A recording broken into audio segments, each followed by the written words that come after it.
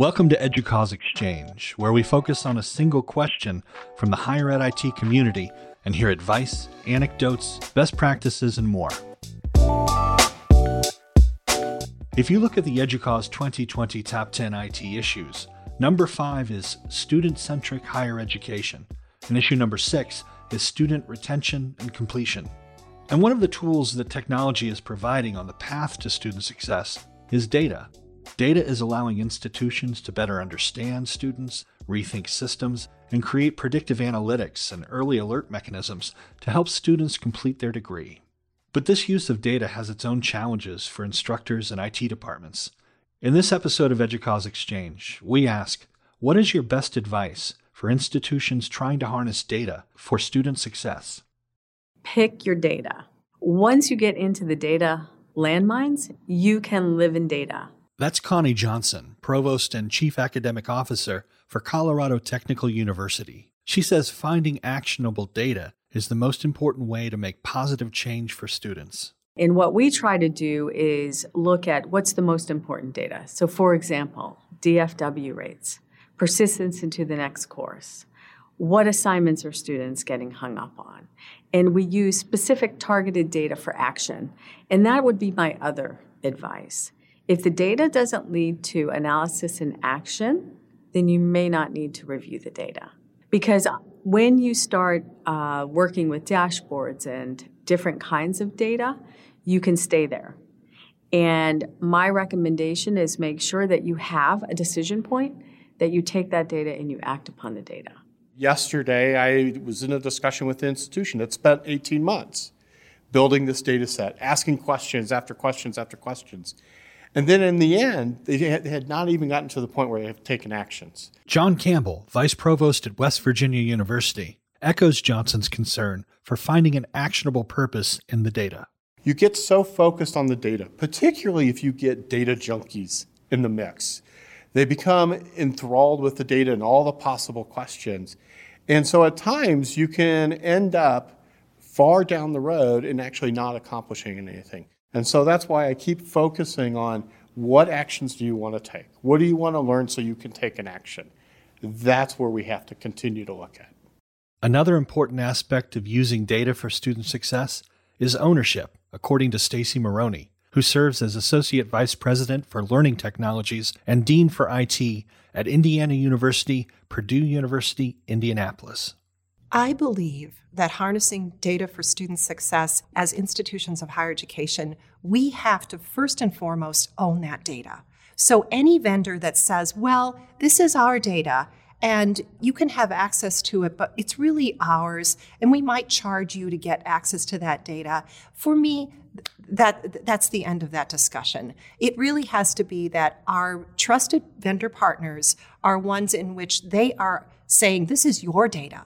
And we're not going to charge you for this data. This is yours to do with it what you will. So things like the Unison Data Platform provide this opportunity for data from our partners to be put into a place where researchers can look at this data and say, what does this really mean? Formed in July of 2014, Unison is a consortium of like-minded universities interested in shaping the digital teaching and learning landscape. The Unison Data Platform offers data products and services for learning analytics, application development, research, and business intelligence.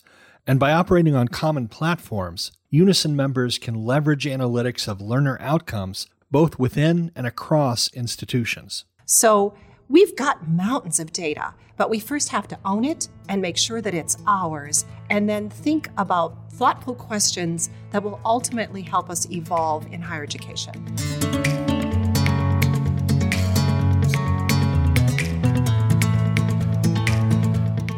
My advice for institutions trying to harness data for student success is to build a dedicated team, to reach out to those students, start in their freshman semester. That's Brian Davis, Director of Information and Learning Technologies at Central Carolina Technical College System. He thinks that the use of data should lead to deeper, more high-touch relationships with students throughout their career.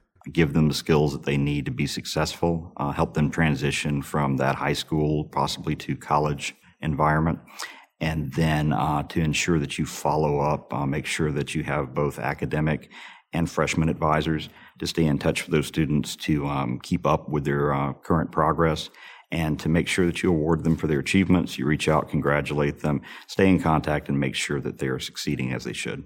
I think a lot of institutions and ourselves initially, we focus kind of on the technology, but it's very important to support concurrent processes. So when you're initiating a learning analytics initiative on a campus, you need to address technical issues, you need to address policy issues, cultural issues, and for us, cultural issues, we mean like professional development for faculty, and then also workflow issues. Linda Yorn is retired from the University of Wisconsin-Madison, where she served as Associate Vice Provost for Learning Technologies and the Director of Academic Technology. She says that planning and getting teams, processes, and standards all on the same page is essential to using data for student success. So if we're going to pull data from many different systems, like student information systems, Canvas, we need to have a common data standards, common data dictionary, integration standards, such as IMS is helping us with. So it's really important to work on all of those things at once, because if you get a tool but you don't have the policies in place, ethical, questions about ethical use of policies will come up.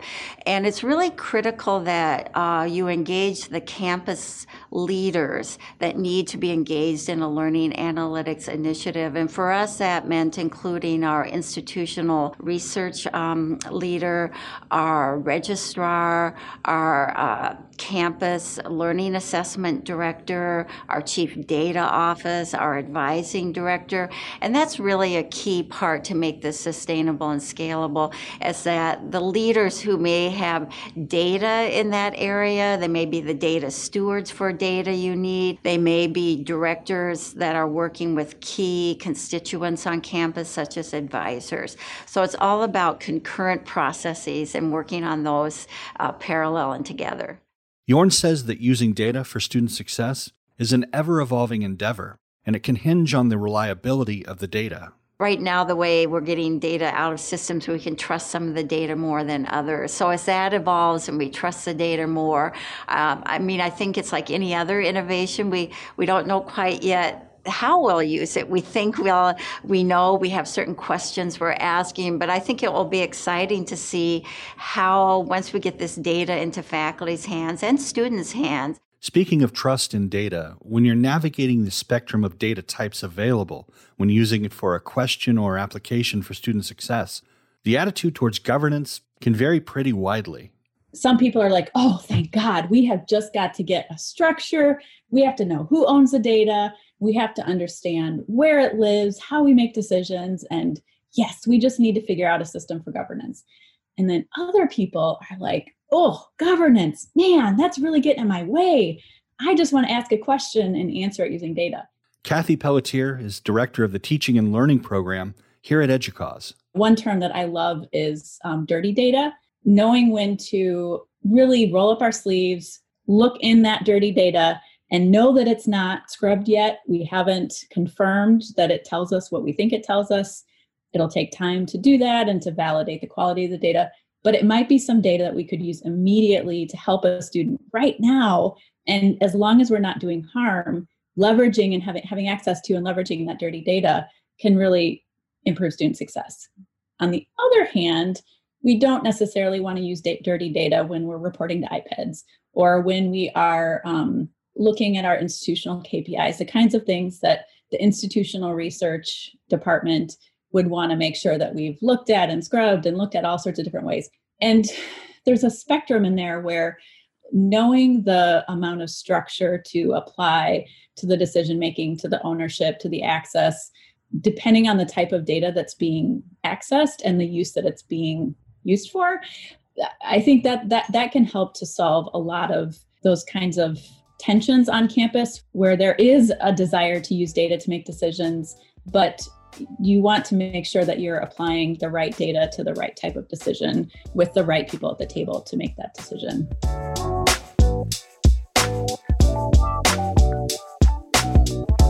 If If you'd like to read more discussion by higher ed IT leaders about data and student success, check out the EDUCAUSE review article entitled Student Success Perspectives on the EDUCAUSE 2020 Top 10 IT Issues. You can find that article at er.educause.edu/student success perspectives. I'm Jerry Bain for EDUCAUSE. Thanks for listening.